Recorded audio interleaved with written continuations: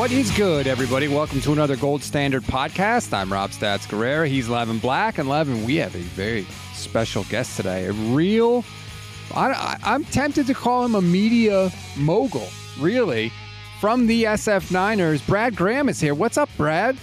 What's up, Rob? What's up, Levin? I appreciate you guys having me. Did you like the way I skipped over Levin there without even letting him talk? I know, man. It's good. Right. I never say anything in an intro anyways. Hey, man, but I'm really appreciative of you guys bringing me on, man. I've been wanting to talk to you guys for a while, so it's cool that we get to connect. Oh, really? What did you want to talk to us about? Oh, quarterback stuff, everything that all the kids are talking about these days.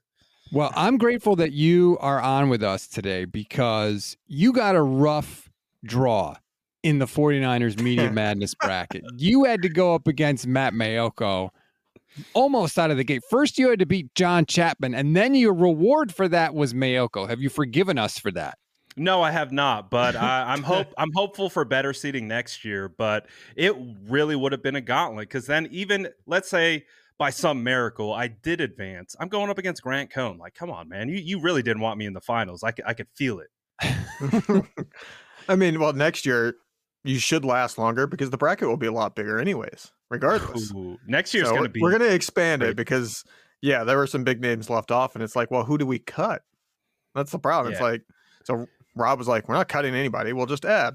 Like, well, what's really cool about that is like you really get the sense of like, man, there are so many people covering the San Francisco 49ers, man. And it's like you can really go to any corner of the internet to find exactly what you're looking for. And it's pretty cool.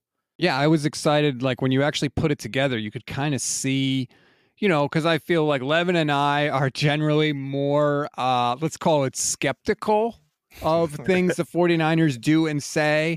But that is definitely not the only approach. There's a wide variety of approaches. And then when you look at everybody kind of assembled together in this bracket, you really get a sense of that. What would you say your approach is when covering this team? Oh, I'm 100% optimistic. Not even close. Like that's, and it's also been kind of a designed kind of attack because obviously you look around the landscape and there are a lot of people being, and rightfully so, critical of moves and teams. And I'm a former player, so I really try to attack this coverage as if like, hey, how would I want to be covered? And, there's some back and forth that goes along with that because you have to stay objective and be able to tell it like it is and all that type of stuff. So there's definitely a fine line that I walk, but I am admittedly definitely on the much more optimistic side of kind of covering the team. See, I think I fall in line with traditional journalists. Like that was really hammered into me in college, and that kind of took hold of me where I try to keep myself separate from what I'm covering. I try not to get emotion involved at all. You just try to be an objective observer and you say exactly what it is, whether it's good or bad. It just happens that what most people read and want to, see is people can tell when it's good. People can't necessarily tell when it's mediocre or bad or what is happening in terms of the personal side of decisions that are being made. And I give my best opinion on that, whether it's good or bad. And I think that's where I fall, which tends to come off, like Rob says, as more of a skeptical person. But I'm not like, it's a weird thing. We've talked about it, Rob. Like, I don't feel inside like I'm a negative person, but I feel like a lot of people kind of take it that way because I'm willing to say, yeah, this guy's not doing well, or that person has a dumb decision or something like that. So it's a weird because I don't feel that way inside. You don't feel like you're a jerk, but in fact you are. Well, when I'm talking to you, I know I'm a jerk because it's fun to mess with you. It's working. You said something interesting, Brad. You cover the team the way you would want to be covered. If you were, let's say, let me just pick a random name out of a hat. Oh, I don't know. Trey Lance, for example. How would you feel? It just came to me. How would you feel right now reading the coverage of the 49ers from the league meetings, from everything they've said about the quarterback position? I mean, it is a world. I would have to imagine for a young man like Trey Lance, it would be a whirlwind. With everything that's being discussed. Obviously, we already know, you're playing quarterback for the San Francisco 49ers. It is one of the most polarizing positions in the entire NFL, regardless of what your name is. And you step into that position with the capital given up to go get you, the expectations, and a ravenous fan base. I mean, I think the San Francisco 49ers, you can make the argument, has one of the most passionate fan bases in all of sports. And how you want to interpret what that means is, but at the end of the day, it's like, the 49er fans want to see results, they want to see wins, and they want to see production at the end of the day. And when you have a player with a lot of expectations that haven't really been able to reach those goals or ultimate end results based on whatever circumstances, there's going to be a lot of conversation about it. And going back to the owners meeting, obviously we were looking at Trey Lance as the franchise quarterback as of last year, and that's what we were told, and that's the way we operated. But now it feels like, okay, now it feels like Brock is, again, the leader in the clubhouse, as John Lynch said, to be quarterback one next year off a UCL severe injury and having surgery. So if I'm Trey Lance, man, I'm not on social media. I'm trying to just focus on my day-to-day, what I can control, and really trying to improve day in and day out. See, my question that I'm starting to wonder about is, at what point does he let the frustration show? At what point does he say something? You know, if he goes into this offseason and say he's truly a 50-50 split with Sam Darnold right off the bat, and they're giving, Sam Darnold off the street, a 1-year deal, full 50% reps, does he go into a press conference after practice and, when he gets asked about splitting reps, does he say, well, I do feel a little frustrated by that because they say that I will be better with more reps and that's all I need is more reps, yet they are taking half of them from me? Like, what point will he kind of speak out and try to push his will? I mean, one thing that I've noticed from watching Trey Lance interact with the media is he's very professional, and I wouldn't imagine he would break that just due to frustration, because I would imagine he's been frustrated all throughout. I mean, going back through the Jimmy Garoppolo situation as a rookie, Jimmy Garoppolo situation part 2 last year, like, I would imagine there's been a little frustration probably there. And I think one of the things that you can commend Trey Lance for is he seems very mature for his age, and the weight of the world on his shoulders, at least from a football standpoint. He's been able to handle it pretty well in regards to media training and discussions and things like that. I feel like that would maintain. I feel like even if inside he's like, man, this sucks, get me out of here, like, I'm over this, I still feel like he's going to come out and show, hey, I'm a team first guy, I'm about winning, and, kind of toe the company line. So that's how I would imagine it to be. But if at one point that does crack, it wouldn't surprise me, because he's been through a lot in his young career so far. He's been through the ringer. I mean, he was all set to get the job in 2021, and then they bring back the incumbent less than 2 weeks before the year starts. Man, he has been through it. You said that you are generally more positive, and that's perfect, because I can't be more negative about the acquisition of Sam Darnold. Please tell me what Kyle Shanahan sees in this guy, because I see 56 games with 90 combined interceptions and fumbles. What am I missing? This is such an interesting conversation for me personally, because I'm big into pre-draft evaluation, and I got to watch Sam Darnold live versus Cal. I got to see the wow throws, and I saw the really bad processing errors. And so for me, heading into the draft with Sam Darnold, I called him a bust. I was like, I don't think this guy's any good. I think from a talent perspective, he's actually really good, but I am big on intangibles for quarterbacks.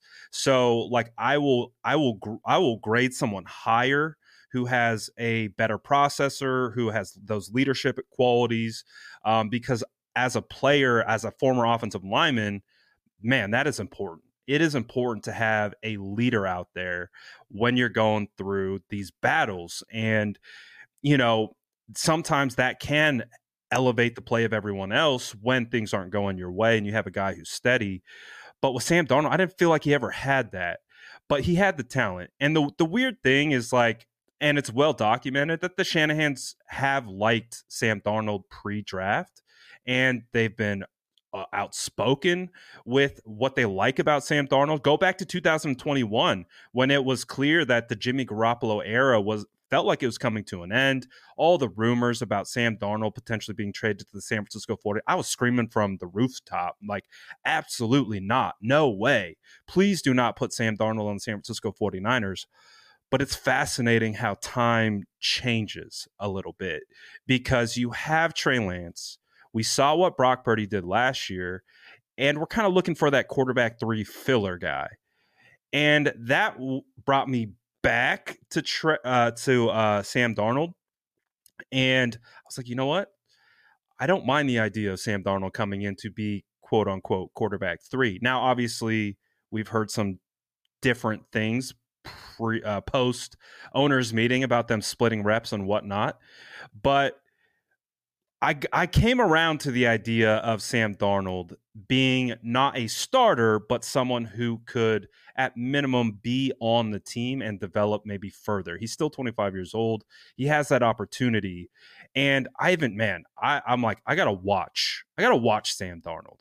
So last night I went into the tape. First game I pick up is versus the Bucks. And I'm not going to lie. I came away pleasantly surprised with some of the play that now he still is making some of those processing errors.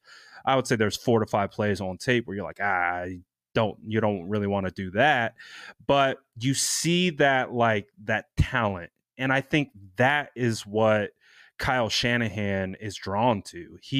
You look at him and I'm like, man, I kind of get Brock Purdy vibes, but in the sense of he has a little bit stronger of an arm. He can really rip that ball when he wants to put it somewhere. He can put it there and he can get it there in a hurry. It's just, I think the decision making from going to A to B is where he struggled.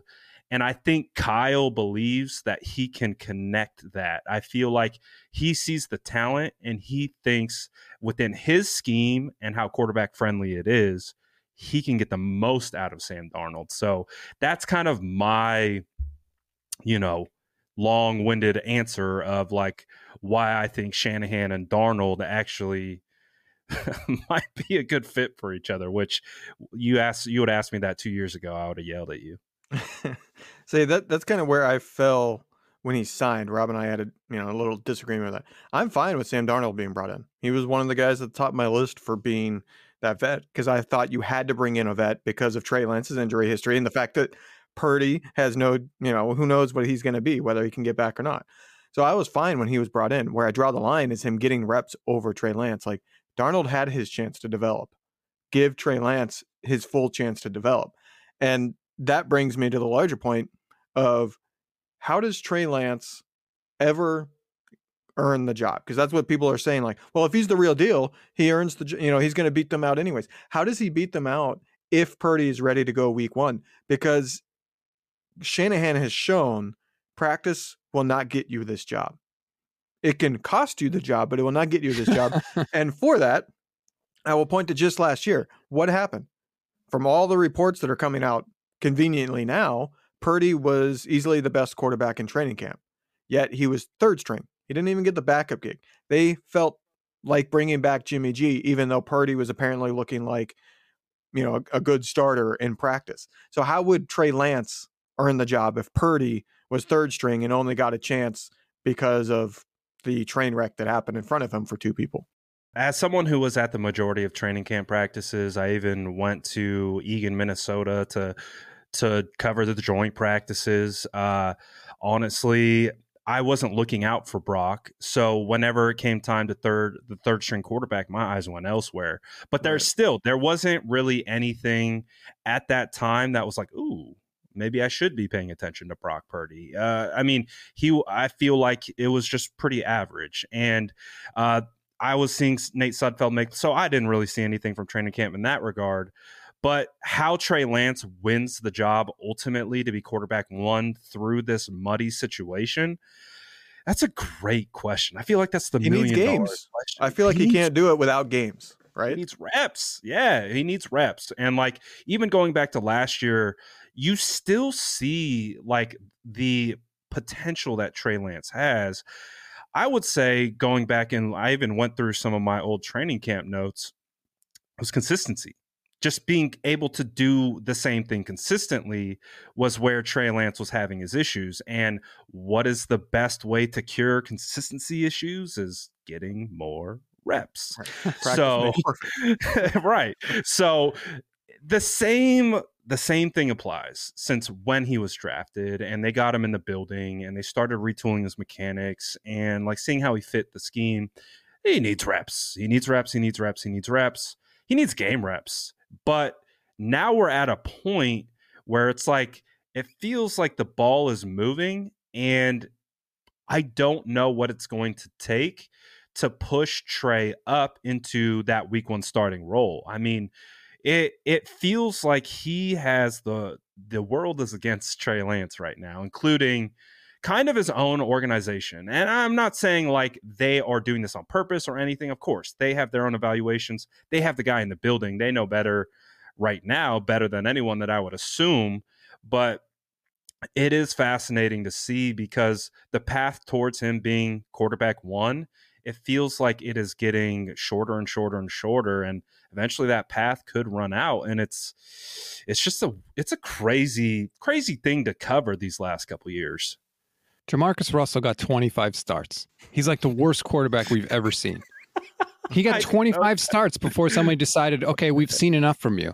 Trey Lance got 4, finished 3, and 1 was in a monsoon. Yes.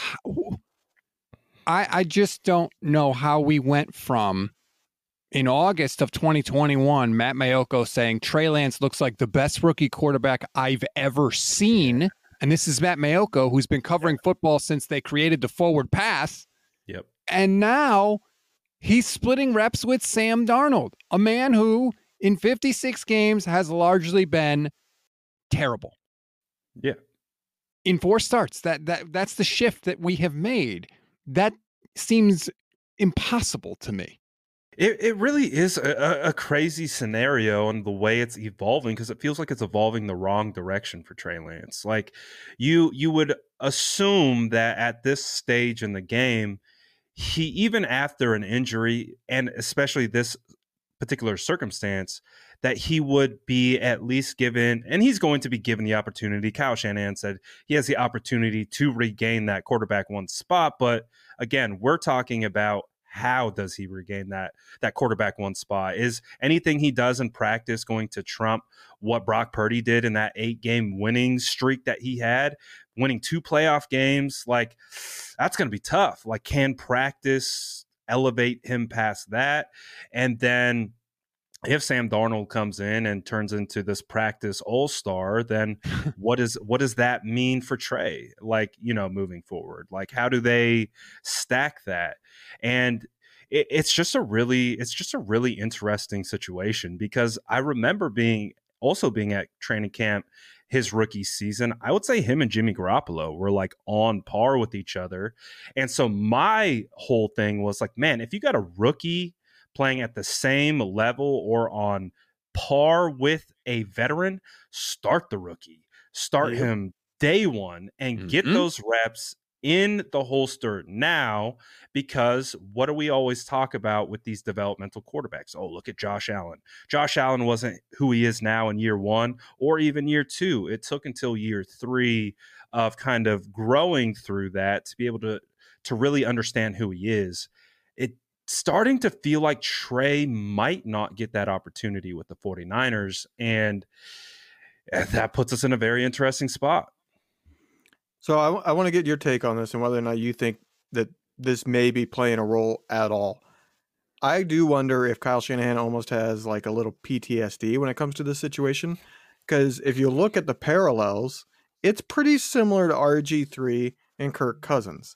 Now, obviously, Trey Lance didn't have the season that RG3 did, but we know where Kyle Shanahan fell on that. Yeah. He wanted Kirk. He wanted the underdrafted guy, the guy that came up, and he's more of a traditional quarterback, and he just kind of does what he's told. Kirk Cousins not flashy. He's not going to have these crazy wild plays. It's a human sweater vest.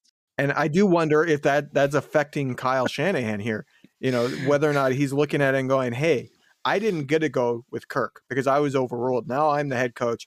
I'm going with Kirk, which would be Purdy in this situation. And so he sees Lance as almost like this, guy on the side that he doesn't need to concern himself with. It's all about getting Purdy back. I mean, obviously, Purdy came in and played at a level that was probably better than Jimmy Garoppolo over his entire tenure with the San Francisco 49ers. So I could see him definitely leaning towards wanting to get that back because, I mean, honestly, in all the games that I studied with Purdy, we didn't see a 49ers offense operate like that. I'm not sure ever since Kyle Shanahan has been with the 49ers since 2017.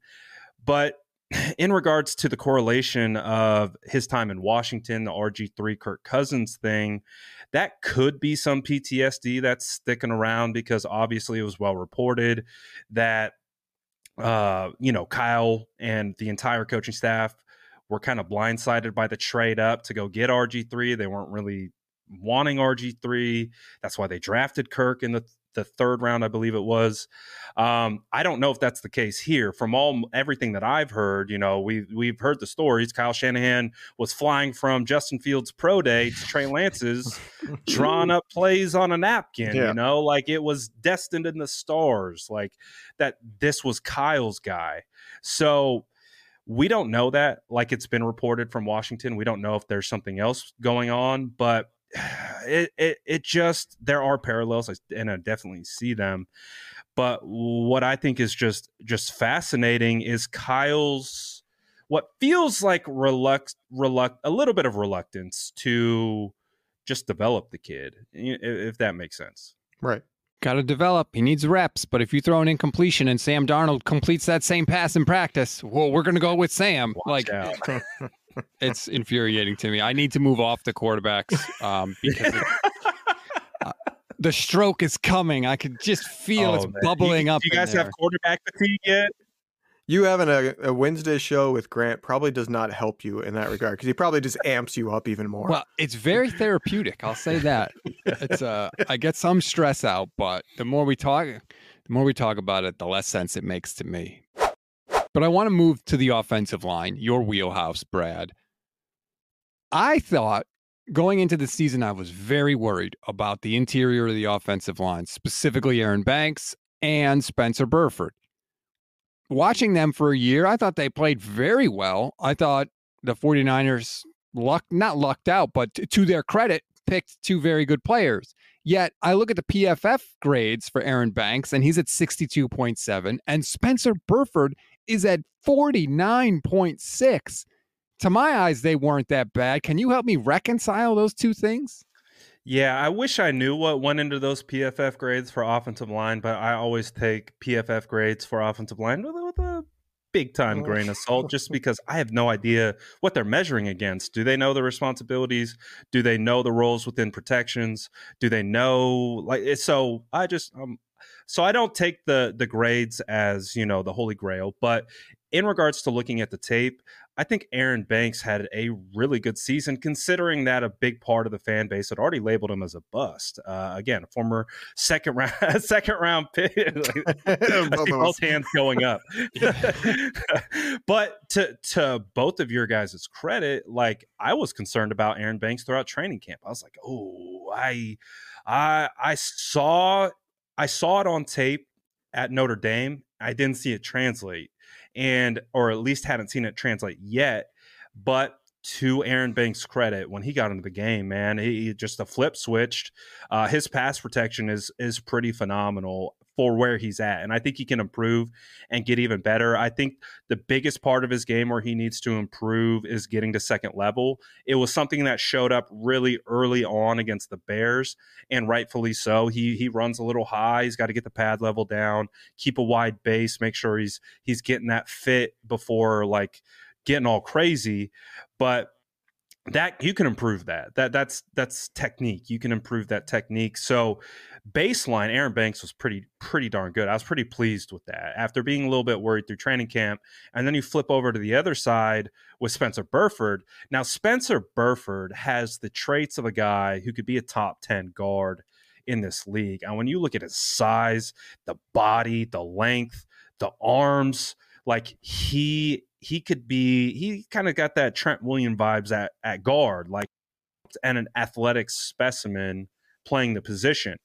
Where I see Spencer Burford needing to improve his game is the small details of playing the position. Correct foot, basically correct steps in the run game. Like, you have very specific, detailed steps per what type of run. Sometimes he would take the wrong step and it would put him out of position. He'd lose leverage and would lose the rep. But that's, again, it's correctable. So he has the things that you can't teach. And once you get him more experience, more reps, keyword of the show today. Once you get him those more reps, I think he will continue to improve. He did have some issues in pass protection. His biggest things were mental lapses. It wasn't physical lapses. It was processing at the line of scrimmage, passing off stunts, things like that. So there is room for Burford to improve, but he has the baseline traits and tools to be able to become a really good guard. He's just got to, hey, he's a rookie, fourth rounder. I'm not going to hold it against him. Now we're going to see if he can take the jump in year 2. If he doesn't, then I'll have a couple more questions. My question is to the tackle spot. We haven't gotten to see him a whole lot. I think he just has 5 starts in his career. But for McKivitz, he's brought back. As of now, he's penciled in as the starter.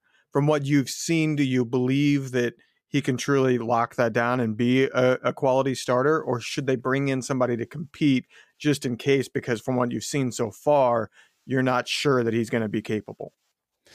I mean, I've seen guys like Tom Compton have success on this offensive line. I've seen guys like Justin School have to spot start, and win games back in 2019. We've seen the 49ers shuffle in your Ben Garlands and your Mike Persons and kind of your no-name offensive linemen. Colton McKivitz kind of fits that kind of mold of like, a hard worker, grinder type of offensive lineman he doesn't have immense athletic traits. To me, he profiles more as a guard, but he has the versatility to be able to kick out to right tackle or left tackle. I mean, you go back to, 2021 when the San Francisco 49ers had to beat the Rams on the road to get into the playoffs, and he had to start for Trent Williams, and I don't think he gave up a sack against 2 pretty quality edge rushers, Leonard Floyd and Von Miller at the time. So he can do it. I think he can do it, and I feel confident that he can step in and start. What the question becomes, can he do it consistently? Can he be able to go in, game out, multiple edge rushers, whether power rushers, speed rushers, be able to handle the stunts and the blitzes that they throw at him? Can he withstand a week in, week out type of starting, having that opportunity? I think he can, but how I think the 49ers need to handle this position is I still think they need a draft. I still think, you look at the free agent pool. I knew, at least my evaluation was, once Mike McGlinchey left in free agency, there wasn't going to be anyone to come in to upgrade him or even really be at the same level as him. And I know Mike McGlinchey gets a lot of flack, and for some of the plays there, that he does have some bad plays, but the body of work is pretty darn good and speaks to why he got $87.5 million. But I don't think there's anyone on the open market that could have met that level of play or exceeded it. So Colton McKivitz feels like a good fit for now, but I do think the 49ers should still turn to the draft, potentially have to trade up and target a guy to either at minimum compete or to just, win the job or just be the swing tackle, and potentially develop into the starter of the future. McKivitz is signed through 2024. So I have to wrap up the question in my long-winded way is I do think he can do it from what I've seen, but I still need to see it consistently, and they can get better at that position. I'm fascinated to see how or if the 49ers use some of the guys they took on the offensive line last year that didn't really have a role. Nick Zakelj, Jason Poe is a guy that, like, I really hope that they just do something cool with Jason Poe because I like him and I'm still fascinated by that video of him like working out as a fullback. Do you think either one of those guys will find their way on the roster this year? I think Nick Zakelj, I think they like him internally, and I think he does profile to kind of be one of those swing offensive linemen who could play guard, play center, and even play tackle in a pinch. So I think Zakelj has a shot to make it. Now, I do think the San Francisco 49ers would not only be smart to go draft a offensive tackle early in the draft, but also go get another utility tool like your next Daniel Brunskill. Nick Saldiveri out of Old Dominion is a guy that I like that could fit that role of playing all positions across the offensive line. But as we know, I do think John Feliciano is going to make this roster as kind of your swing interior offensive lineman this year. So that's one spot. They're really, they don't, they carry 8 offensive linemen during the regular season. So there aren't a lot of spots available. I think Poe has a lot of upside. We were talking about Poe as potentially like, should Poe start over Aaron Banks? Like I was having those conversations on my channel, going through training camp because he was having a really good training camp. And I was like, man, at minimum, it feels like Poe's going to make the roster. They were able to bring him back on the practice squad. It'll be fascinating to see what ultimately happens. I do think Zakelj and Poe will have a legitimate shot, but I hope the 49ers bring as much offensive line talent as possible into camp and just have a full-blown competition and may the best man win. To change gears here, I want a Bosa contract prediction. What do you think he gets? Oh, man. I think he's going to be I think we would probably all agree. I think he's going to be the highest paid defender in the history of football. I can't speak to what that guy currently is getting paid right now, but I would imagine we see a 5-year contract, probably in the range of $32 to $35 million a year. He's getting quarterback money, and it's gonna be wild to see the numbers because John Lynch hasn't been shy about like, hey, we're gonna re-sign Nick Bosa. Typically, you don't hear general managers talk about guys like that who haven't been signed yet, but it feels like Nick Bosa is basically gonna write his contract extension. Feels like. Who gets more money, him or Lamar? Ooh, because Lamar might end up with a 1-year deal. I know it's getting rocky out there for Lamar, and those quarterbacks positions they're not becoming more available. They're getting closed, especially with the draft coming up. It might be Bosa. That's what I think. I think at this point Lamar is going 1, maybe 2 years, and he's not getting a long-term deal. Yeah. The 49ers not being in on Lamar Jackson, by the way, makes no sense. None whatsoever. Like them thinking Would you trade Trey Lance for Lamar Jackson? 100%. Oh, yeah. I would trade Nick Bosa for Lamar Jackson. Yeah. Ooh, that's spicy. I don't know. I love me some trenches. So I hold Bosa in the highest regard. It would take a lot for me to trade Bosa for Jackson. That's just, again, my take. See, my thinking of, like, everybody goes, you can't get Lamar, he's going to be too expensive. Bosa's going to be nearly as expensive. It's not like it's a huge difference. And I'm taking the top 10 quarterback who's won an MVP, who's still in his 20s, over any defensive edge in the history of the game. It doesn't matter. It's a quarterback. Yeah, no, I definitely hear you. Quarterback position is the most important position in football. You could probably make the argument that the second is edge, but it's a tough conversation. I'm big on having Bosa. It would be fascinating to have Lamar Jackson and Kyle Shanahan's scheme because it feels like they would be absolutely unstoppable. Especially, you know, the way Kyle's trying to get, you know, Trey Lance to run and all that type of stuff. You plug in and with Lamar Christian Jackson. McCaffrey and Christian McCaffrey's ability to throw the ball like we saw, the gimmicks those two could do. We have no idea who would be the quarterback in that offense. Is it? I mean, we've even seen Debo throw a couple passes. Like Kyle would get crazy. Yeah, but I definitely understand the argument for sure. Let's go to another spot on the defense, and that's safety. Talanoa Hufanga came out of the gate last year like a man possessed. He made a ton of big plays in primetime games, and he got a ton of love, and he deserved every single bit of it. Yeah. I felt like as the year went on, we didn't see as many of those splash plays. People got more film on him. He got burned deep a few times. I know he ended up first team All-Pro. Where do you put Hufanga, and where do you think he can get better? I think Hufanga can get better in coverage still. I still think I think towards the latter part of the year, teams were starting to kind of understand like what he was keying on, and they would start to take advantage of what he was keying on, like getting his eyes in the wrong spot and then attacking it. And he would kind of be like, oh, okay, I made a mistake. I bit on this and I should be dropping back into coverage here, or some of those things. I do agree that Talanoa came out the gates on fire, and I think that's a big part of like getting the accolades, is making a lot of noise early on in the season and getting your name out in front. But I do think it did kind of cool down towards the end of the year.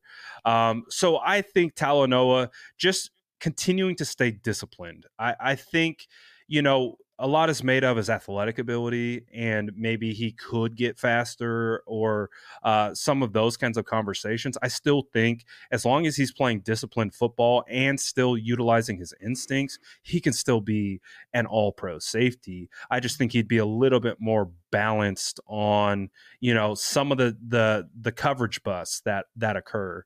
I think he can improve in that regard. And if he does, I mean, the San Francisco 49ers found a guy for years to come. So I still think there's plenty of room for Talanoa to continue to improve kind of on his back end coverage. The team obviously added Christian McCaffrey in the middle of the season. They've added Hargrave. They lost McGlinchey. Quarterback is what it's always been, a question mark. There's some potential there. It's not going to be, we know it won't be horrible, but we don't know what it will be. So my question is this the best 49ers roster at this point in the year that there's been under Shanahan? I definitely think you can make that 100%. I think you can make that argument. I mean, what was the next best team? Probably that 2019 team that went 13-3, 10 minutes away from winning the Super Bowl. But who were their starting wide receivers? You had Emmanuel Sanders, who's traded for that year. You had rookie Debo Samuel, Kendrick Bourne, laundry list of kind of, you know, your Trent Taylors and guys like that. Your running back room was like Matt Breida, Tevin Coleman. And of course, Jimmy Garoppolo coming off a ACL injury. And I don't think Jimmy played all that well that year. I mean, he definitely like drove the ship to where it needed to be, and he did have 4 comeback wins that particular year.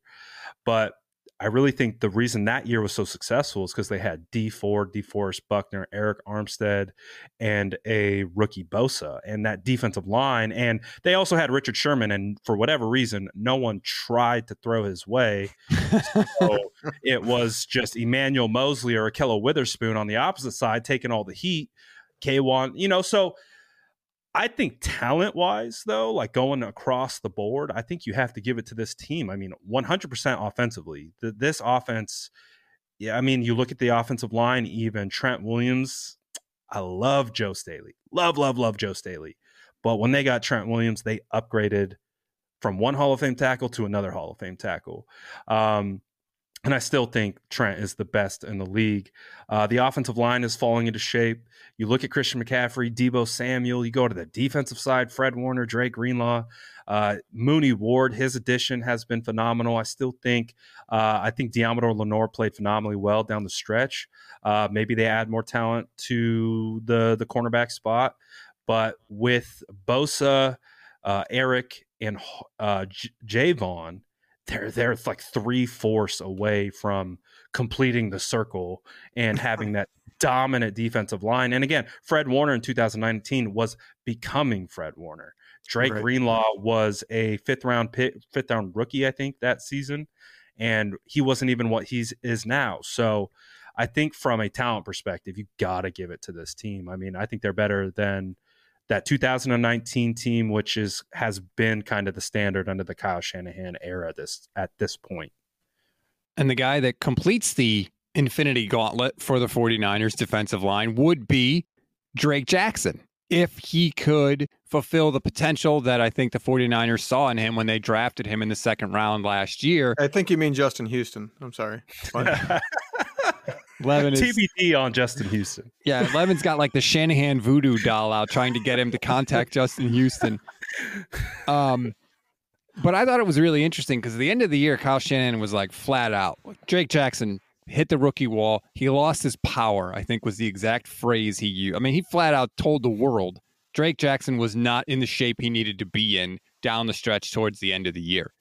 Do you think that Drake could be somebody that this team could depend on for more than, say, the 4.5, 5 sacks that Samson Ebukam was giving them every year? I absolutely think Drake Jackson could be that guy, because when I remember going and scouting Drake Jackson after the San Francisco 49ers drafted him, I did a little pre-draft work, but not a lot. You could see the traits. But one of the first things that jumped off the tape was, man, this guy is raw. Like, I don't know if you guys ever hear the having a pass rush plan. It just felt like when he was going into a pass rush or trying to set up there just really wasn't a plan to what he was doing. And he didn't have this full bag of just tricks and just this technical acumen that could match the traits, the physical traits that he had. So what I think where Drake Jackson is, at least in his rookie year, you saw the glimpses of like what his physical tools are. I think as he continues to add tools to his tool bag in regards to pass rushing moves and pass rushing plans, and he continues to put the work in on his body. I mean, we see how athletic he is. I mean, just him doing the flips and like all that stuff. I mean, all right, like, okay, that's not football, but still, that is a big man doing a big backflip. That's still pretty impressive. You get the sense of like what type of physical tools he has. And so for me, I think an entire offseason in an NFL program, on an NFL diet, on an NFL, like they give him the meal plans. He's at the facility every day.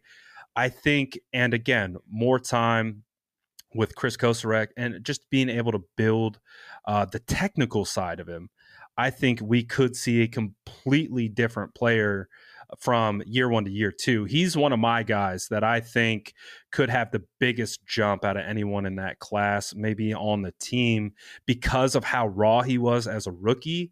And if he can obtain those tools, he could be a problem big time. I think he really can. And I don't know if the 49ers are banking on that, but I think if he puts in the work, he can absolutely reach that potential. All right, so I'm going to go personal here. As somebody that just shaved his beard and is sporting a new look, would it be possible, or is it totally off the table, to bring you back on maybe closer to the start of the season and we figure out a bet where I will obviously have a bad punishment if I lose, but your punishment would be shaving the beard? So my children have never seen me without a beard. That's how I was. So I feel like they would be terrified. Yep. Did that happen to you? Yeah, my daughter is like attached to my hip. Like she literally, I have to be holding her at all times. I came down the stairs, she screamed no and ran to my wife and refused to sit on my lap for like a day.